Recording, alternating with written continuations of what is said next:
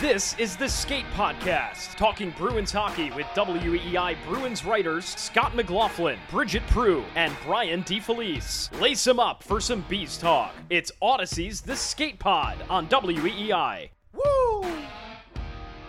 Welcome into episode 199 of the Skate Podcast. I'm Brian DeFelice, joined by Bridget Prue and Scott McLaughlin. Right now in the NHL, guys, I think it's probably two of the absolute greatest conference finals I can ever remember. A couple of 3-0 series leads. It's looking like Vegas, an old friend Bruce Cassidy against the team that, of course, eliminated the Boston Bruins about a month ago and the Florida Panthers. So before we dive into the Bruins, let's just get a quick take from you guys each on the conference finals. That, man, what riveting television. Well, what really stands out to me is how Florida has just stayed red hot, but two, how it's almost changed how they've done it. Like against the Bruins, it was all about offense, a very high scoring series, which, we know is not the series the Bruins would have wanted to play. It did kind of fit more of the style that Florida has been. Didn't think either team got very good goaltending other than maybe a game here or there. Since then, for Florida, it's been all about Sergei Bobrovsky. He's on like an absolute heater for 2 rounds now. I think he's up to like a 980 something save percentage in this series. Like it's just crazy. It's Tuukka in the 2013 conference finals, that sweep over Pittsburgh, where it was like, all right, like, yeah, they're doing a good job defensively, but like he's just straight up not getting beat. Like he's just a brick wall. There's absolutely nothing you can do when you run into a goalie like that. And obviously, we know Bobrovsky has been a 2-time Vezina winner, so it's been in there somewhere, but it's just been years since we've seen this. And if you're the Panthers, I mean, what a time to get this kind of performance from him. And if he keeps it up, like they're probably going to win it all. I mean, Vegas is a really good team as well, but they, and Aiden Hill has played well for them, but Bobrovsky has just totally taken over. And like, Florida hasn't really had to score all that much. Their 5-on-5 scoring has dried up a little. Some of that's Carolina, but like it hasn't even mattered with the way Bobrovsky's been playing. So that's kind of been my biggest takeaway watching this, is just like, the Bruins didn't even run into that Bobrovsky, honestly. And still, they had Alex Lyon to start the series. Yeah, it's crazy. And it's almost like if the Bruins had faced this Panthers team and like Bobrovsky just went off like this, you'd be like, all right, well, what are you supposed to do? But the fact that they didn't even run into this Bobrovsky, he wasn't even doing this yet, and still lost that series, just kind of more salt in the wound that, we probably don't have to totally rip open again for Bruins fans. But well, the funny thing to me is that Toronto fans thought it was funny when the Panthers beat the Bruins. And then Hurricanes fans thought it was funny when the Panthers beat the Bruins and then the Maple Leafs. And now the Hurricanes fans are not thinking it's that funny because they came in, they took the first 3 games of the series, and they're, Florida is clearly the crazy thing to me still is that they only made the playoffs because Pittsburgh lost to 2 horrible teams at the end of the season. Like they really were not set. They didn't set themselves up to make the playoffs, except for, actually Alex Lyon starting to get hot towards the end of the season without Bobrovsky, but it still kind of makes me wonder what would have happened. Like, say Pittsburgh somehow wins that one game and Florida is not in the playoffs, like completely different playoffs, because Florida, they did make it and they've made the most of that opportunity. And they definitely have been playing it. This has been said a few times. They've been playing for their season for a while.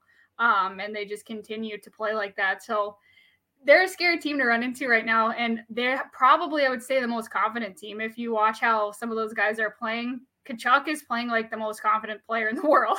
He's just out there, and he is now a hero in Florida. So what he's been doing has been incredible. And yeah, you wouldn't want to run into Florida. They've proved why they were a true playoff team, even though they weren't in the playoff picture for a little bit there. Well, what should be infuriating to Bruins fans, and I know Scott didn't want to rip off this Band-Aid, but isn't it just the way that the Bruins, of course, have to be that first team to spark this Cinderella run and spark this confidence for Florida? They have to be the original doormat. It's just, yeah, the Bruins are a bunch of jackals for losing to them in the first round, and it never should have happened. And now this fantastic Cinderella 8th seed Stanley Cup run for Florida is it ignites because the Bruins couldn't do what they were supposed to do. So good job, Bees. All right, so we have a nice little mailbag segment to talk about for the rest of this episode. Yes. Before we do, Bridget, we have a new intro. Yes. Third time's a charm, right, guys? We have a new intro.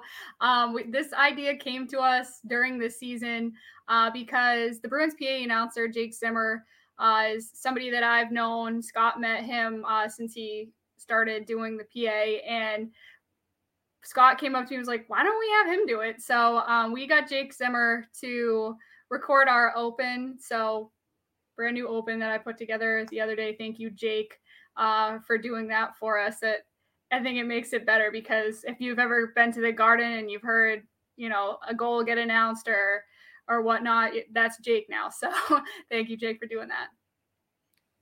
Yeah, hugely appreciated. Fan of the pod, Jake, as we know. Definitely talked to him about podcast stuff a few occasions. So he's my former broadcast partner as well. So that's why I thought of it. I was like, I don't know, talk to Jake about podcast stuff, and and we were we had been trying to get a new intro for a while because, quite frankly, our old one, I loved our old one, but it was long. And that's not recommended in podcasting now to have that long of an intro. So we had to shorten it up at some point anyways. And, wanted to do something that would, that people would like and hopefully recognize, and not just have it be kind of, just a random voiceover guy who I'm sure would have done a fine job. But not to shit on the last guy, but he messed up our intro and said Scott McLaughlin and said this is Skate Pod instead of this is the Skate Pod, and I was like, I can't use this. Yeah, the old. This is our new one, and we like it so much better. The original intro was appropriate at the time because we were taking over for Ken and Matt Kalman, and we wanted to keep a little bit of what the taste of what they started for the Skate Podcast. I mean, it's crazy to think. I mean, we took over, I think, at episode 42, right? And here we are, one away from 200. So it's been a while, but we definitely wanted to, tip our cap to them who started it. And then at the time, we were only doing one episode a week, and once we went up to 3, yeah, it's a bit of a long intro. So thanks to Jake for the new and improved, and yeah. So now this is the second episode that we're doing, I believe, regarding mailbag, and this is something that Scott, Bridget, and I really wanted to do throughout the summertime because, of course, there's going to be different milestones. You get the draft and free agency throughout the summer, and other things to talk about, development camp, blah blah blah. But it can get a little dry in the summertime. But because of our listenership and listener engagement, you guys are quite literally providing us with an extra episode a week this summer, and so this is the second one of those, and we really appreciate the comments, questions, feedback, and I guess, Scott, maybe I'll throw it to you to kick off the latest and greatest. Yeah, so this one was an email from Chip. Our email is skatepod@wei.com. You can also send us questions on Twitter @theskatepod or on YouTube for people who have been watching there. YouTube.com/WEI video. All of our episodes get posted there, courtesy of Bridget, part of all the extra work she does on top of just being one of the co-hosts. So Chip had talking trade possibilities, which we've covered a little bit, but He says, wouldn't it be best for the Bruins to trade a player or two to anyone who is willing to take them? Hall, Allmark, etc. Whatever you get back, even a later round pick, is worth the money to sign a player like Bertuzzi. Like, say, Allmark and Mike Riley for a 3rd round pick. And then you also get, with that, you get money to sign Tyler Bertuzzi. So essentially, I don't like this idea or this kind of approach. Essentially, the idea is that you take less to like get rid of, to dump a contract or whatever, because the added benefit is that you get to sign someone like Tyler Bertuzzi, and Chip's almost like factoring that into the trade.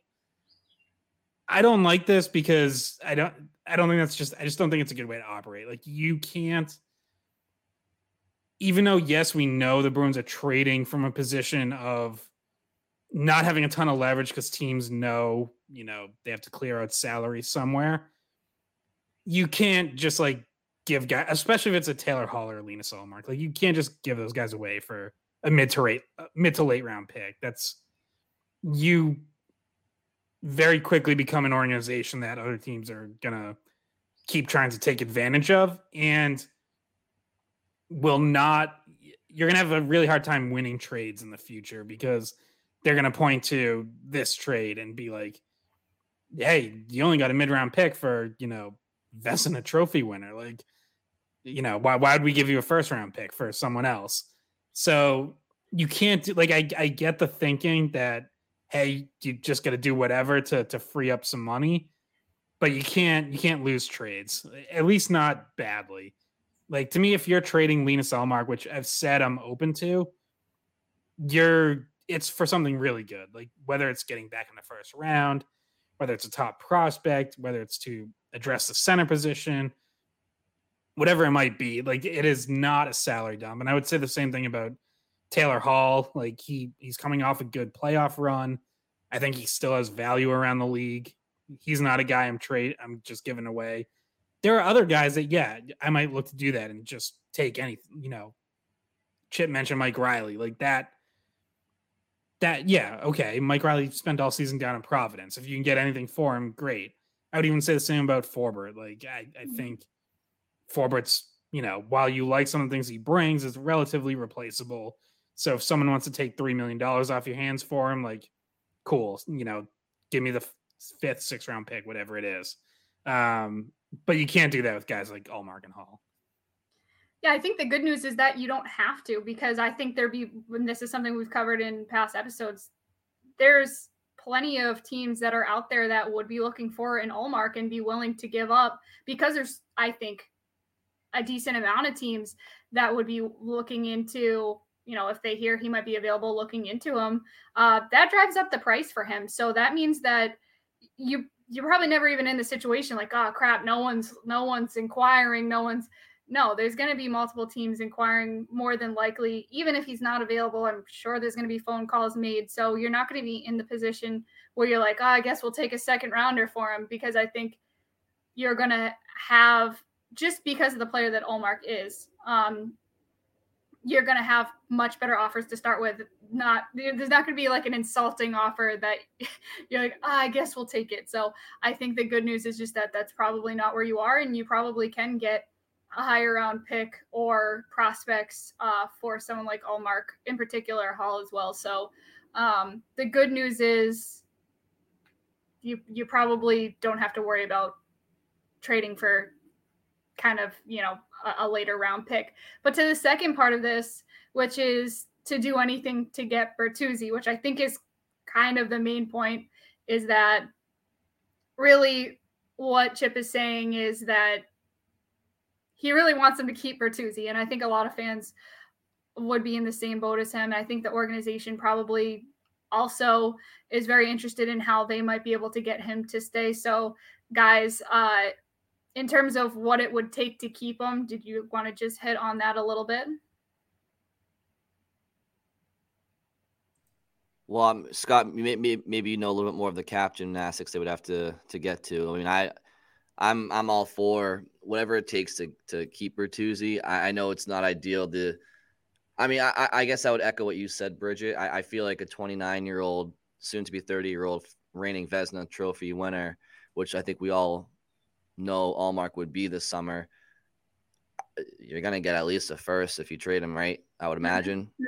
I don't think it's – I would have to imagine. So, I don't think you'll have to trade for pennies in the dollar for Allmark. You should be able to get what you need from him. If you don't want to bring back somebody in return that you'll be spending on the cap, if you just want picks, I'm sure that the Bruins can get what they're looking for. But as far as what the Bruins need to do to get to a point where they can potentially afford Bertuzzi by free agency in July, I think probably Scott might be better to answer that than myself. Yeah, so I've mentioned this before, I like to use Evolving Hockey's contract projections, which, I think are usually pretty solid. Like, they're in the ballpark on a lot. And for Bertuzzi, they have him projected at 4 years, $5.5 million per year. If he really liked it here, maybe he takes a little less. Maybe if you go to a fifth year, you get the average annual value down a little. Like, I could potentially see 5 years, $5 million a year. Like, that kind of makes sense as a nice round number. So if you're looking at, where to move out, that alone would take up your entire free cap space right now. In fact, 5.5 would be more than you have now. But if you trade Allmark, that's $5 million. Or if you trade Taylor Hall, that's $6 million. So, like, you're looking at the right guys in terms of, you probably have to move out one big ticket item in order to sign another.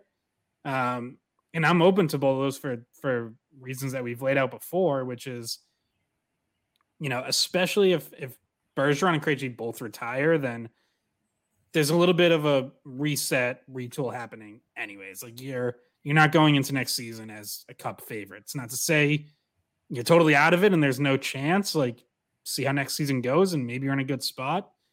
But if that's what happens, like, I would rather be looking for the guys who are going to be here beyond the next 1 or 2 years. So Allmark with 2 years left, it would be the right time to look into moving him. Same with Hall, 2 years left in his 30s. Like, those are the kind of guys that you should be potentially okay with trading if it means that you're locking up a Tyler Bertuzzi for 4 or 5 years, through his prime years, through his late 20s, early 30s. Yeah, and I think we all three of us agree that if you can manage it, then you definitely want to target him because he fits in a lot of ways into this organization.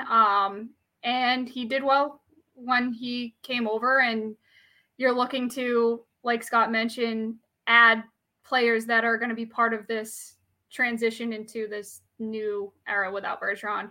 And Krejci. So I think everybody would agree if you can keep him, then sure. But in the past, I just have a gut feeling that he's probably going to get an offer somewhere else that might be more enticing to him. Maybe not even, might not even be about the number. It might be because he'd just rather play there for whatever reason. So it's in his hands, even if the Bruins are able to open up that space. I assume that negotiations with him would be top priority for the Bruins at this point, though they do have a lot of free agents going into the offseason. They have the Pastrnak contract out of the way, so we're not dealing with that again this offseason, and that would be a really scary one. But that kind of leaves time for Sweeney to negotiate with Bertuzzi, and then Krejci and Bergeron kind of gauge their interest in whether or not they're coming back. So once again, Krejci said he would have his decision pretty soon, and we haven't heard it yet, but maybe it's coming around the corner. And as Scott mentioned, I think last episode or the one before that, just because we don't know doesn't mean the Bruins don't know, right? So I guess there is a question about the Bruins' priorities, assuming no Bergeron and Krejci next year, but perhaps you guys wanted to finish off. Yep. Just before we move on, I can actually tell you exactly when we're going to get a Krejci decision. Mm-hmm. It is going to be next weekend because I'm away for a bachelor party, and these guys always announce these things when I am not around. So okay, so I'll be writing is what it sounds like. I'll be writing. Circle June 3rd and 4th on your calendar. That's when that's coming. Well, what happened last time when you went away to Europe for about a week or two. What dropped then? I forget. It was Bergeron, Krejci. Zacha. Yeah, it was everything. So it's okay. That's Well, it wasn't the Zacha trade had happened, but I think it was his introduction. It was his press conference. Yeah. Right. I was on 3 different Zoom calls that one day, or maybe there were 2 days that Scott was gone. I was just on Zoom calls all day with those 3 new contracts being discussed. So yeah, that did happen. That would be our luck. We'll get drunk Scott on here to react to the Krejci news as soon as it happens. But so, did we want to touch real quick on what number we think? Did we already touch on the Swayman number? No, so we can go into that a little bit. So one of our other questions from our YouTube comment from George McElroy was, what number do you think the Bees will have to give Swayman in order to re-sign him? Because he is a restricted free agent this year. So they will be as well as Trent Frederick. So they will be trying to negotiate a contract with Swayman. So guys, I had some of the numbers up, and there's a minimum qualifying offer that you do have to give a restricted free agent. So Scott, did you want to kick it off? I actually don't know. Do you have what Swayman's number is? I gotta put it up. Because so Evolving Hockey projects him at 3 years, 4.1 million a year. I think it'll probably be less than that. I don't think Swayman quite has enough leverage to get over 4 million. My guess is going to be maybe more in the 3 million a year neighborhood, but that could depend. I mean, goalies are always tough because sometimes these come in much lower than you anticipate, and sometimes if that goalie can kind of successfully argue that he's already a starter, then maybe that pushes it a little higher. I'm sure the Bruins would like to avoid arbitration and all that. So I think they'll get something done. And my guess is it'll be less than that Evolving Hockey projection of 4.1. I would think maybe knock $1 million off that. Yeah. Yeah. So technically the qualifying offer only has to be 105%. So basically only 5% more of what his previous contract was. So that's the minimum offer that they have to give Swayman, which obviously isn't a huge number. Yeah, that's only $1 million. So obviously it'll be more than that. Way more than that. It should be more than that, yes. And Frederick as well. So Frederick had his career best year. So then the way that works is, and when we talked to him, he did say he wants to stay in Boston, which obviously he's a restricted free agent. So that would be the easiest way for both teams to go in terms of getting a deal done. But so yeah, Swayman and Frederick are the guys that the Bruins are going to have to negotiate those contracts with, but theoretically it shouldn't be a problem. Do you guys think? No, it shouldn't be. I mean, they're, again, just to keep the guys that they have to keep just to fill in a roster. They are going to have to move some money out at some point. So some of the stuff might drag on depending on what trades come together or whatever, some of that'll probably happen around the draft. But yeah, keeping Swayman and Frederick should not be an issue. I think Lauko's a restricted free agent too. Again, I think he would be pretty cheap money, assuming there's mutual interest. I think Mark McLaughlin's in a restricted free agent situation, but again, that should be pretty easy to get done, assuming, he wants to stay, which I imagine he does, because that's why he signed here, because he's a local kid and he grew up loving the Bruins, and this is where he wants to play. So they shouldn't have much of an issue keeping all of their RFAs, but there could still be some money moving around just to get that done. Yeah, and I actually think so. Both Swayman and Frederick could be really important for the Bruins in the upcoming years. So getting those contracts right is actually pretty important. If you think about it, Frederick can play center. So if you're losing Bergeron and Krejci, you have the option to move Frederick to center, just the same way you have the option to move Zacha to center. And I think Frederick has shown improvement. So there's somebody that can be flexible on your roster, and Swayman can take over a starting goalie job for you, then that's great. And you're setting yourself up for success over the next few years if you get those 2 contracts right. So, Bridget, do you want to go down a list here with starting with the Bergeron speculation and just question about rehabbing potentially a little bit differently as we go down some of these questions?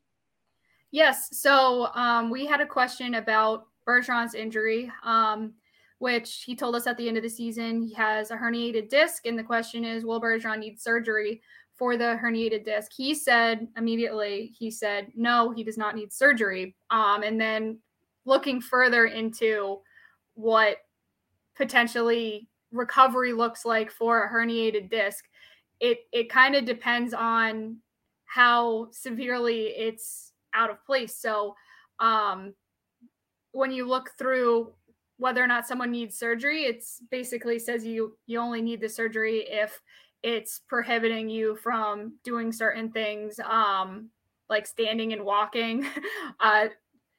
We're pretty sure that it's not prohibiting him from doing that because he was playing hockey.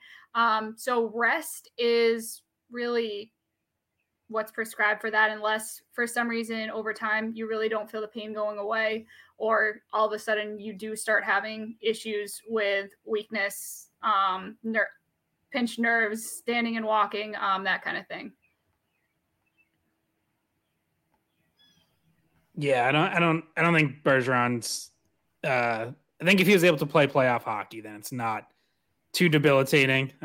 Because back injuries are one thing that like you don't mess with if there's any chance that it's more serious or gonna get more serious. So yeah, I assume rest will be fine for that. Which that's actually like different than Bergeron's summer last year when he didn't need surgery on his elbow. So that is like one less thing for him to deal with as he kind of weighs, pros and cons of potentially returning. Obviously he's really disappointed, but he didn't suffer any injuries that were serious enough to require a surgery that potentially includes, like a long rehab. Like obviously what we saw Tuukka Rask go through, right, where it was like was going to significantly affect his following season. And for a time, he wasn't even sure if he was going to come back. The Bruins weren't sure if he was going to come back. Like at least Bergeron's not dealing with anything like that, because I think something like that would probably push him towards retirement. If it was like, hey, like you might not be back till 3 months into next season and you might not be yourself and like you might not even be able to play through it like that, I don't think he'd really be in a spot to like want to do that. But this isn't that. Like this should be fine. Yeah, basically it says rest and physical therapy cure most herniated discs except for the extreme cases. And like we mentioned, you would know if it was an extreme case because he wouldn't probably be able to really even walk, never mind skate and play professional hockey. So we think that surgery, based on what Bergeron said himself, is not going to happen. So that answers that question. Let me pull up the next one. Well, part two of that, yeah. Yeah. Should the Bruins have treated the injuries and recovery the same way they did in the regular season as in the playoffs? Because in the regular season, it seemed like a lot of care was taken to getting guys even more rest than maybe they needed. When you think back to the Jake DeBrusk injury at the Winter Classic, he was kept out of the lineup for longer than originally planned. When you think back to the recovery of all the guys coming back from surgery in the beginning of the year, they had cleared a lot of these checkpoints. Some of them did come back a little bit earlier. Grizzly, McAvoy, Marchand, Bergeron all coming back early in the season, and it seemed like more care was taken to make sure all the boxes were checked during the regular season when guys were coming back. Do you think that maybe slipped in the playoffs? I heard Jim Montgomery mention the term checking boxes quite a bit in the postseason, so I think they still have boxes to check. I think it just depends on the injury. and the severity of it. And if you're talking about something that has a specific timeline for rehab, like a broken hand or finger or limb or foot, whatever, then that's different. But when you're discussing something like pain tolerance, as it seems was the case with Bergeron's herniated disc, I think there's a little bit more subjectivity, I think, in when that player comes back. And I definitely think that there's still a protocol in place, and they want to, the Bruins want to ensure that they're not putting their players in a vulnerable state when they go out there. They have to be healthy enough to a point, but it just depends on the situation, right? Are you down in a series? Is it, like I said, is it more of a pain tolerance type injury? I think there are certain injuries where it's clean cut, like you're going to be out this amount of time and that's it, no matter what the circumstances are. In Bergeron's case, Jim Montgomery mentioned it. He called Bergeron after game 3 and said, if we win game 4, are you good to go? And Bergeron's or something like that. And Bergeron told him, I'm playing in game 5. So I don't know. I think in the playoffs, there's where if that's the regular season, he's probably not rushing back to the lineup unless it's Montreal. Apparently. Yeah, I think just hockey culture and tradition in general is like, no, you don't get as much rest in the playoffs. You don't wait until regular season. Yeah, you might wait. They might say rest up until you're 95%. Playoffs, hey, if you're 70% and you can go out, you play. Now, I do think like there's larger discussions kind of going on about should that change? Like, because players are always going to want to return as soon as they can step on the ice and skate and shoot and take a hit, they want to be back out there and they're going to say that they're ready to go. I do think there's like a larger discussion kind of going on around the sport a little bit about like, is that really what's best? Like, is it really best to bring a guy back at 70, 75% and he potentially, might actually hurt your team if he can't perform the way that he usually performs? Like, I think that's an interesting discussion, and I don't know what the cutoff would be as far as like, okay, it obviously depends on the player, right? Like, if it's a superstar and you're getting 75%, that's probably still better than the 13th forward you would throw in. If it's a third or fourth liner, maybe, you keep him out if he's going to not be as effective. I think the interesting one is if it's your goalie, because like with the Bruins situation, you have a goalie that would have been perfect to put in, but on a lot of teams, you're talking about a goalie that's not seen a lot of time, and you may or may not trust how this backup could do in the playoffs. So I find that the most interesting, how, because it is pretty clear Allmark wasn't 100%. That was a big one for how they handled that being mishandled, and other teams, it would make sense to not take him out if he was your main guy the whole season and you didn't trust the backup. But right, and like they went through that with Tuukka Rask 2 years ago too. So it's, again, like it's all kind of part of these easy second guesses and reevaluations that you do after the fact. And of course, we know Hampus Lindholm wasn't himself in the series, and you want, if they had known he had a broken foot, would that have changed their calculations there? Would he, could you potentially have seen Lindholm out of the lineup if, hey, by game 4 or 5, he's still struggling, or at least maybe his minutes get reduced or something? Because again, I know like coaches will say, hey, we trust players, we have open communication, blah, blah, blah. But I just think in the Stanley Cup playoffs, like Hampus Lindholm's not going to go to Jim Montgomery or John Gruden or whoever and be like, my foot really hurts. Like, I might only be able to give us 15 minutes tonight. Like, Hampus Lindholm's not going to say that. He's going to push through and try to play 25. So, this stuff is like these are all like the tough decisions that teams have to make this time of year. And when you lose and when you see Lindholm not himself and Allmark not himself and Bergeron comes back and they lose 3 straight and he's a -4 or -5 or whatever, like they become really easy second guesses about, was it really best for those guys to be out there at clearly, something pretty far below 100%. Are we ready for the next question? Yeah, on the future. I was gonna go into the future, but the second one because we can come back to the other one later. But just because we don't have too much time left, I'm gonna skip to the one. If Krejci and Bergeron retire, is the Bruins' biggest need centers again? Well, it's certainly going to be number one center, you would have to imagine. I mean, I think that the Bruins have two priorities. Number one would be creating cap space, and you're going to have to do that by allowing a lot of free agents to walk and integrate some internal options in your bottom six and most likely your bottom three forwards. From there, I mean, look, if Dmitry Orlov walks, you still have McAvoy. You still have Grzelcyk, assuming he's not traded or anything like that. You still have Carlo and Lindholm. Like you still have a very, very, very, very good top four defense.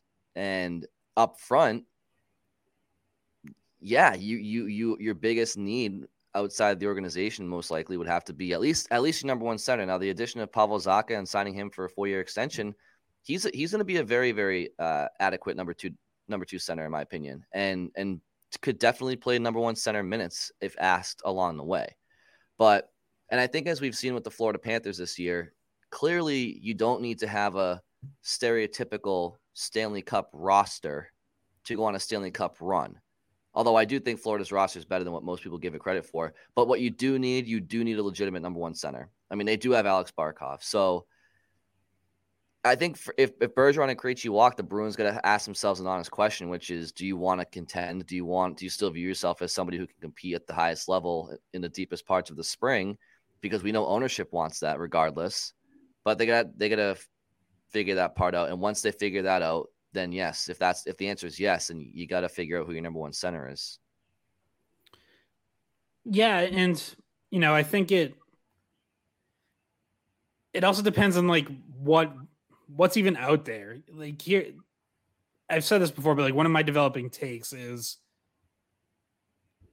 if Bergeron and Krejci both retire and there's going to be a little bit of a step back, almost no matter what, I'm okay with not like trying to force a move for a number one center this offseason. Like I'm not going to all out where it's like, well, I just need to do whatever it takes, even if I get absolutely hosed in a trade and have to give up multiple firsts and like beyond what we've already given up. Like I don't feel the need to do that and totally rush into it. Like I would be okay with, lining up on paper, your centers being Zacha, Coyle, say Frederick, and maybe Mark McLaughlin as like the fourth line center. Like that doesn't look great. That kind of feels like, a few guys playing one line above where they should be.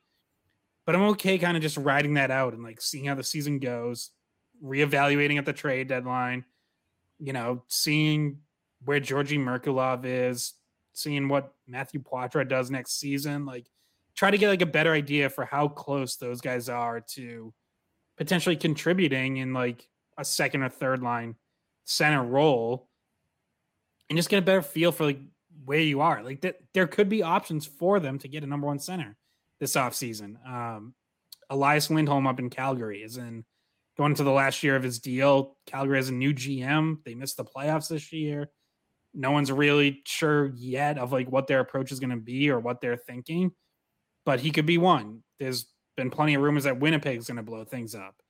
They have Pierre-Luc Dubois as a restricted free agent. Mark Scheifele with 1 year left. I don't know how much I love either of those guys because neither one plays defense, and I think there's been like a cultural problem in Winnipeg that would sort of worry me a little bit about getting anyone off that team. But I do really like Pierre-Luc Dubois as a player. Like I think he's talented. He's 24, I think, still. So, like if there's like a deal that makes sense for one of those guys, then sure, go make it. Like I think those are good players that are worth targeting. But if the ask is crazy, like I'm not going totally overboard because I don't think, while I like those guys, like I don't think any of them, immediately get you back to Stanley Cup contender or anything like that. So plus that adds to your cap. Right. That they're all guys who need Bergeron and Krejci, who together had like a cap hit of like $3.5 million together. Yeah. Two people.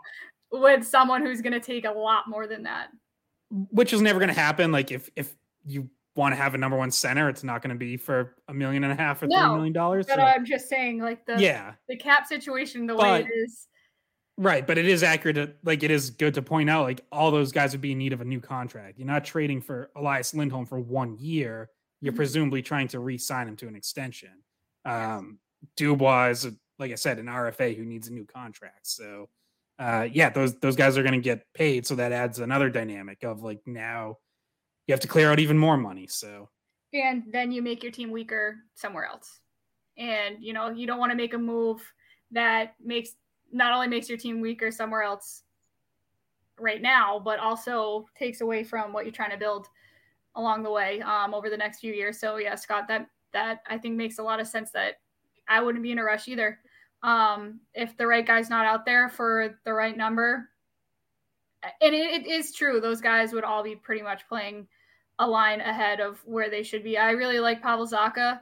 I think him and Pasta, assuming those two get kept together, that probably ends up being your first line if Bergeron's gone. Whatever line Pastrnak's on really is going to be your first line if Bergeron and Krejci are gone, I think. So Zacha, I trust. I think moving Coyle up and Frederick up, say he's going to be, their number 3 center, Coyle their number 2 center, or what have you. Yeah, those guys are playing potentially a little bit above where they maybe naturally would be able to, but you never know. Coyle had a good season, and he's getting paid like a number 2 center. So can he step it up? That's what the Bruins were hoping when they brought him in, right? So remains to be seen about those guys. But when you think a little bit down the line as well, I think, yes, center is a huge need in terms of depth, because we talked about some of the guys with Mark Divver that could come up at center. Merkulov and McLaughlin, two that stand out. Beecher, someone that he said was maybe a little bit further away than those two. Those aren't solutions to really help them right now in terms of filling one of those spots at center. So I guess, yes, center is still a big problem at depth. Part of the conversation we had with Mark as well is that defense in the Providence system and in the prospect pool is also somewhere that they need to add. So if you're talking about drafting, who do they need to draft? Is it a center? Is it a defenseman? Might be a defenseman based on what it sounds like. I would honestly, I would probably still take some swings at center. Yeah. Because I don't think that you mentioned. If you get a first round pick back, what do you do with it? I'm probably going center. But that's just me. I mean, look, you mentioned that Mark said that those guys are years away, but Poitras could surprise us, right? Merkulov could surprise us, but I don't think either of those guys, even long term, when they get to Boston, they're not a number 1 center solution. So the Bruins' number 1 center of the future either A, isn't in the system yet, which means he's yet to be drafted, or B, they're yet to trade for somebody or get somebody via free agency. So, and I'm not saying that has to happen this year, but I don't think that their number 1 center of the future is currently in the system. And so if that's the case, I still think that your top priority at the draft should be center. Because you look at the blue line, you have Lindholm and McAvoy, you have Carlo, who's in his prime, you have Mason Lohrei, who's very promising top 4 defenseman. I think they're fine on defense. I really do, as it pertains to draft priority. But I would say going into next year, I mean, look, it's not ideal to have Connor Carrick as the second promising defenseman on Providence, of course. But I just think that the Bruins have enough ready defensemen right now in the NHL level, whereas they don't have that. You can't say the same for center if Bergeron and Krejci leave. So I think that has to still be your priority. But I think for the Bruins next year, as it pertains to next year's priorities, if those two walk, Zacha and ownership is not gonna. I'm so devastated from how this season ended. Personally, I'm good for taking a year off of cup hopes. I kind of want a stress-free, expectation-free, just develop some players and talk to me again next year. But the difference is The Bruins ownership doesn't feel that way. And because they don't have the money, and if they were to make a trade, you guys mentioned they'd have to pay those centers that they trade for. I think the most realistic pitch from Neely and Sweeney to ownership is, let us go into next year. Let's try to get to the deadline with center by committee with Zacha and Coyle and Frederick. We think we have enough pieces to still be a playoff team. And if maybe something presents itself around the deadline, maybe we'll try to upgrade. I think the Bruins and Cam Neely's comments in the end of season presser spoke a lot to me. I put a lot of weight into those words when he's mentioned that he thinks the Game 3 lineup in Florida could be very, very similar to what the Bruins put out next year if Bergeron and Krejci were to leave. That does not include getting a new number one center. That was Zacha, Coyle, Frederick. So I would be very surprised if the Bruins try to bring in a number one center this summer. I think they're probably going to try to just go internal and see where the team is next February. And if they don't see it, they'll play out the spring. If they think there's a chance that they could improve the team, they'll exhaust all options. But I think next October, you're probably going to look at a team like you saw in Florida without Bergeron and Krejci if those two retire. The problem with that statement from, you said Sweeney said that? Neely. The problem with that statement is that a lot of the other guys that were playing in that game are now free agents, including your fourth line center, Nosek. So, and a lot of the guys around him.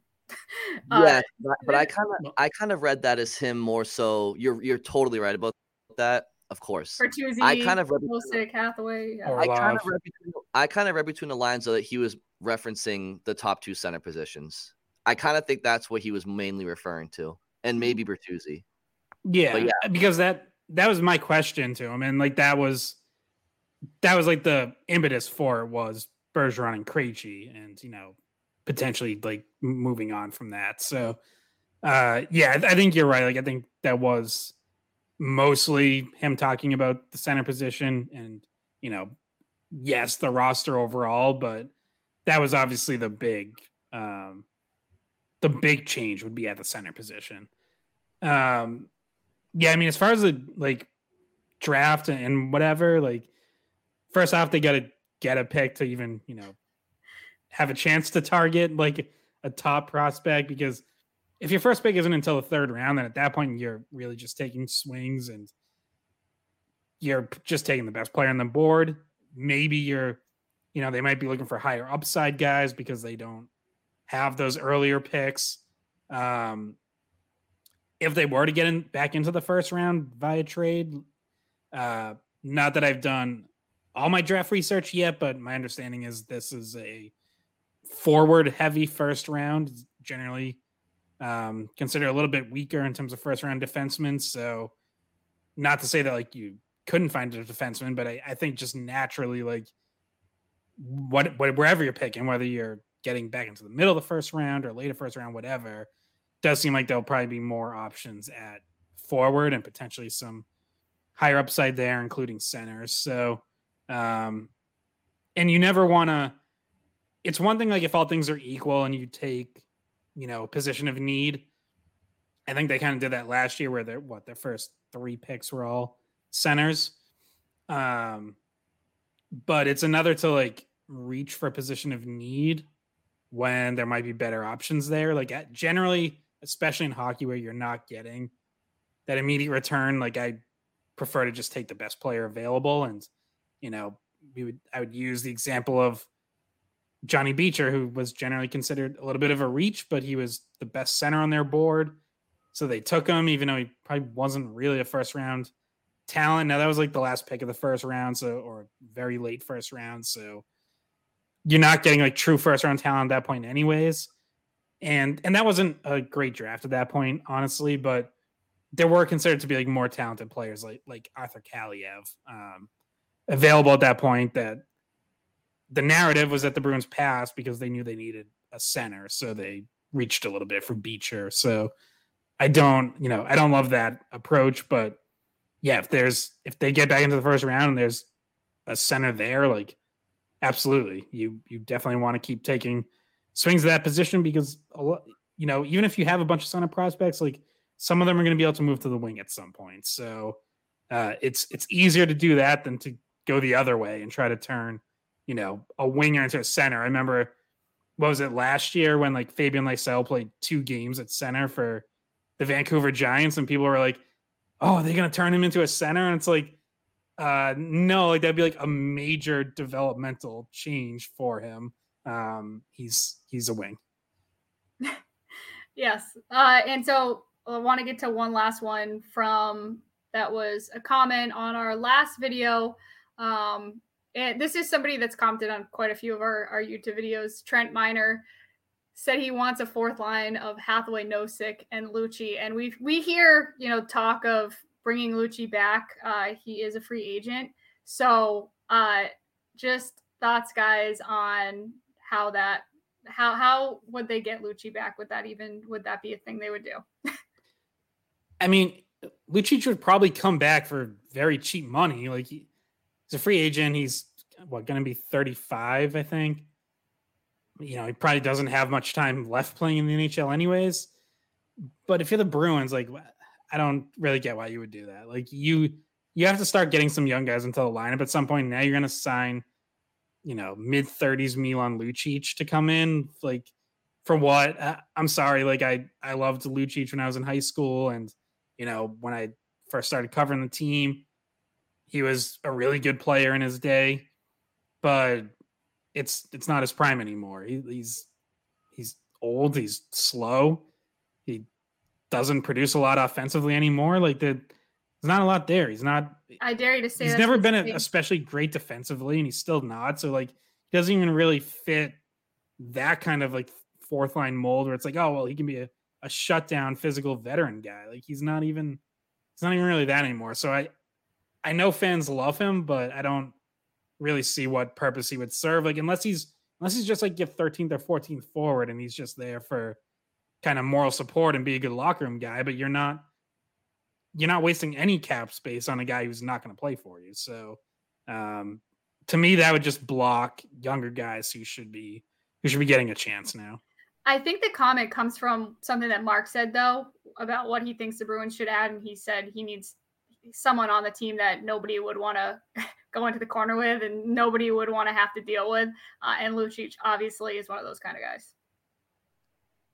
Yeah, I mean, I don't really see that being an October thing, though. Like, I feel like I think Lucic was hoping that maybe he went to Boston this past trade deadline because he still has buddies on the team and they were on a historic run in the regular season. And I think he saw a chance for him to go try to win a Stanley Cup again in a familiar city with some familiar old school teammates that are still in Boston. I think you take Bergeron off this team, Krejci off this team, even if the Bruins wanted him, I don't think Lucic would really want to pick up his family and move 3,000 miles east. I think it's just I think maybe he would have done it for a couple of months this past trade deadline, go for a playoff run, stay with one of his buddies in Boston while the family's home in BC.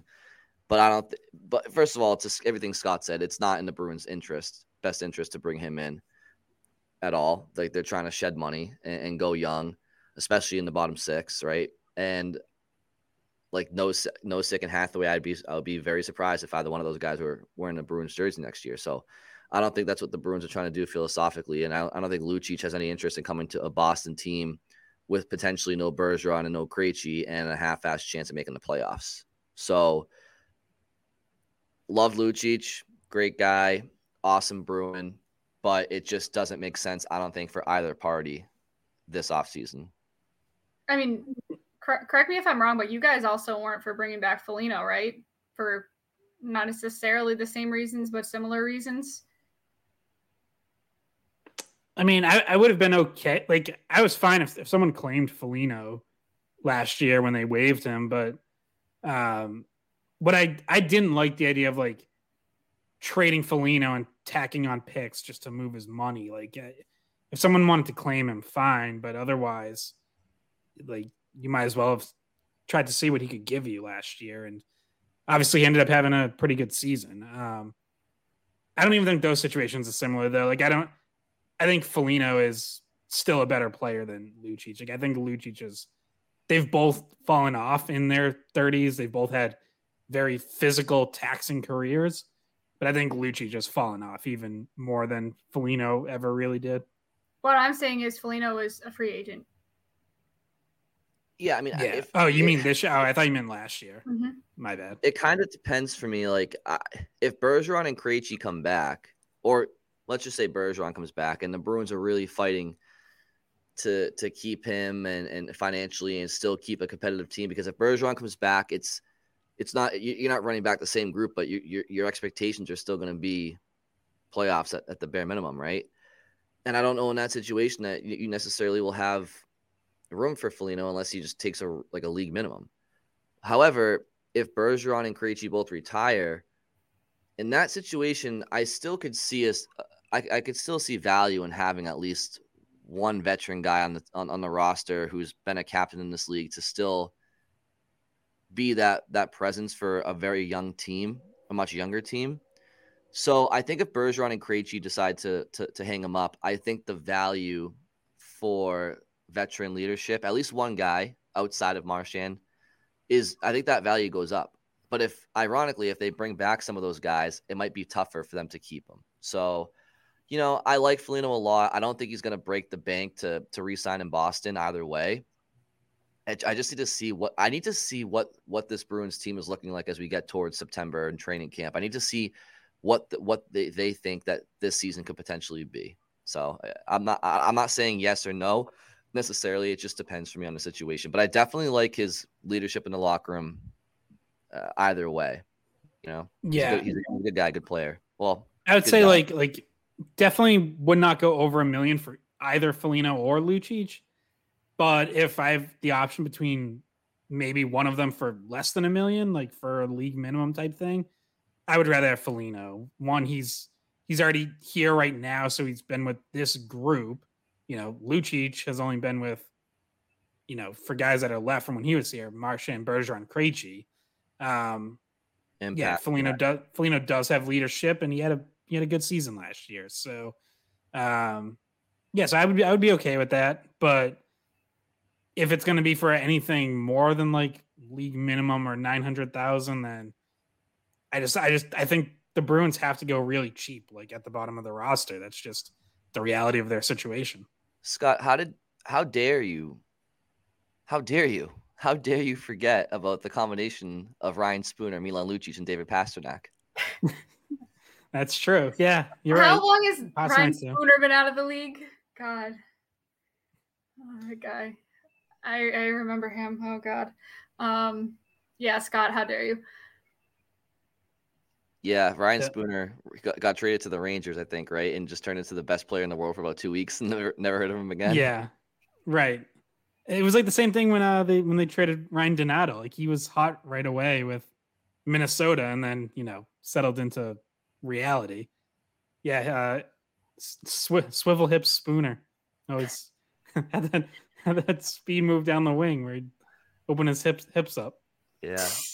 He actually was playing some of his best hockey as a Bruin when they traded him. And then he had a good finish to the season with the Rangers that year too. I think that was 17-18, but yeah, I mean, obviously if he wasn't able to stick around the league, then it must have been an anomaly. So yeah. Any other of these mailbag questions you guys want us to rifle through, or? I think we're good. I think we can keep some for the future. We've already gone an hour, so good. Perfect. The only thing I was gonna say, and we're probably running out of time, I wasn't gonna go back and forth with Mark because that episode was also running long, but I disagree on the idea that you need an enforcer type or someone people are gonna be scared of. I kind of think that era is gone, and I look around at the teams that are still playing now, and I'm like, they don't have that guy, and it hasn't hurt them. So, if you can find one who can also play and be a meaningful contributor, awesome. It's an added bonus, but I don't think it's something that you need to go out of your way to try to address. Yeah, no. I mean, if you think about the way the team was built last year, Greer, I would say he would step up for you. Frederick, Foligno.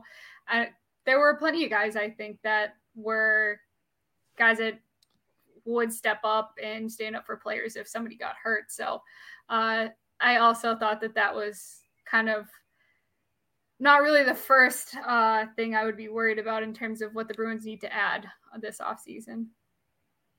I would agree with you guys, but I will ask you this though.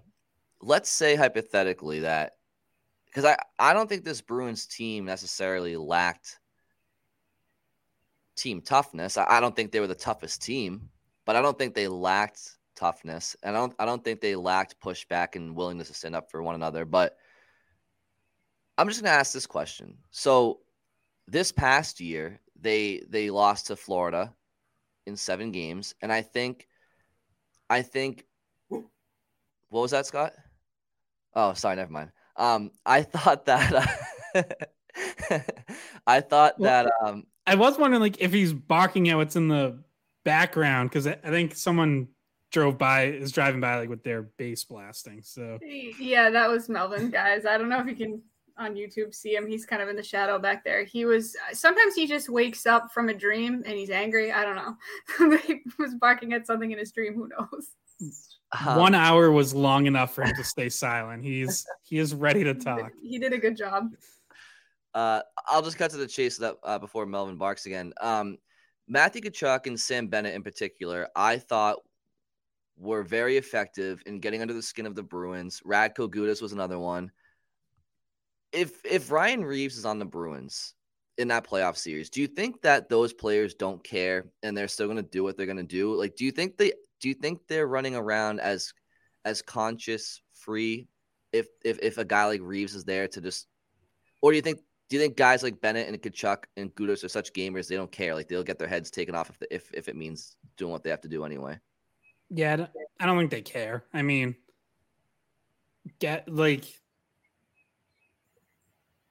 I really don't think that like the old school enforcer really. I don't think they ever really deterred guys from doing stuff. Like the game was dirtier when there were more enforcers playing. There were more cheap shots 20, 25 years ago. So I don't really think it matters. Like I think back to, when Bruins had Zdeno Chara and Sean Thornton, like you couldn't have like 2 more intimidating guys. Like those guys, Thornton obviously fought a lot. Chara didn't fight a ton, but you knew he could kill someone when he did. And yet, like, you still had dipshits like Matt Cook running around taking cheap shots. So, like, certain guys just aren't going to care, no matter who's on the other team. Like, in a way, I think, and I'm not putting Tkachuk, Bennett, Gudas in that category. Like, they're not Matt Cook. But I don't think it's really all that much of a deterrent. Like, honestly, I think if you had Ryan Reeves, Matthew Tkachuk would be like, go ahead, put Ryan Reeves on the ice at the same time as me. I'm going to have a blast with this. Like, I'll skate circles around that guy. Here we go, So, I don't really think it matters all that much. Yeah, that series against the Canucks back in 2011, in retrospect and in the moment, it was the perception was that the Bruins just kicked the crap out of Vancouver all series, and they did. But that didn't stop. What was his name? Yannick Hansen and LaPerriere and Max LaPerriere or Burrows. Like those guys. Aaron Rome stepping into Horton. Yeah, I mean those guys were cup checking McQuaid, and obviously being Hansen like legit just blindsided Andrew Ference from like with 5 minutes left in Game 7. Like the puck wasn't even near him. Like literally would have been like a 5-game suspension probably today. So. Yeah, and those guys that team had Lucic and Thornton and Chara and McQuaid, and so I guess. But I just wanted to ask that question because I feel like maybe that's like the underlying tone of Mark's stance there. Just nobody will even think about pushing around, and maybe you can take teams off of their game. But yeah, anyway, different game nowadays, I suppose. So he just wants more fights, and we all kind of do just want more fights. So. I'm always down to watch another fight. Mm-hmm. Yeah, and like I do understand his point of like having someone who can actually like fight and do damage, which like I think Chara could for years. Whereas, Bridget, you listed off like the guys who are willing to fight on this team, and absolutely they have some of those guys, but they're all kind of like wild swingers where it's like they're gonna cock back and like just throw like crazy, but they probably land like 1 out of every 12 punches. So Like how much damage they're are not they? Sean Thornton, who in the offseason just boxed every day. I mean, Lauko boxes. Lauko did boxing, but I mean, AJ Greer and Trent Frederick, every time they get in a fight, I honest to God, no matter who they fight, whether it's a lightweight, middleweight, borderline, like I always think that they're gonna get knocked out cold because they don't protect their they just watch Frederick's fights, watch Greer's fights. There's no defense. They don't even they don't do straight jabs. They do these big circle. It's like, guys, your chest and your face and your head's totally exposed to somebody who knows what they're doing. It hasn't happened to them yet. I mean, Wayne Simmons caught Greer a couple of times, but Frederick, he's a wild one. He's a wild one. But I think he's kind of so broad, and he kind of just grabs the other guy's jersey with his left hand, and he's I think that's why he kind of doesn't get hit that often. But yeah, not a lot of defense with these guys. But yeah, the halftime pizza 10 years from now, there's going to be no more hockey fight highlights to show. They're just going to be showing goalie hugs, probably. That's another question for next week, actually. We have a goalie hug question, so. Yeah, 3 quick no's on that one. Bridget, Scott, you guys have anything else before we wrap this up? No, all good for me. All right. Well, thank you all for listening. We'll talk to you very soon.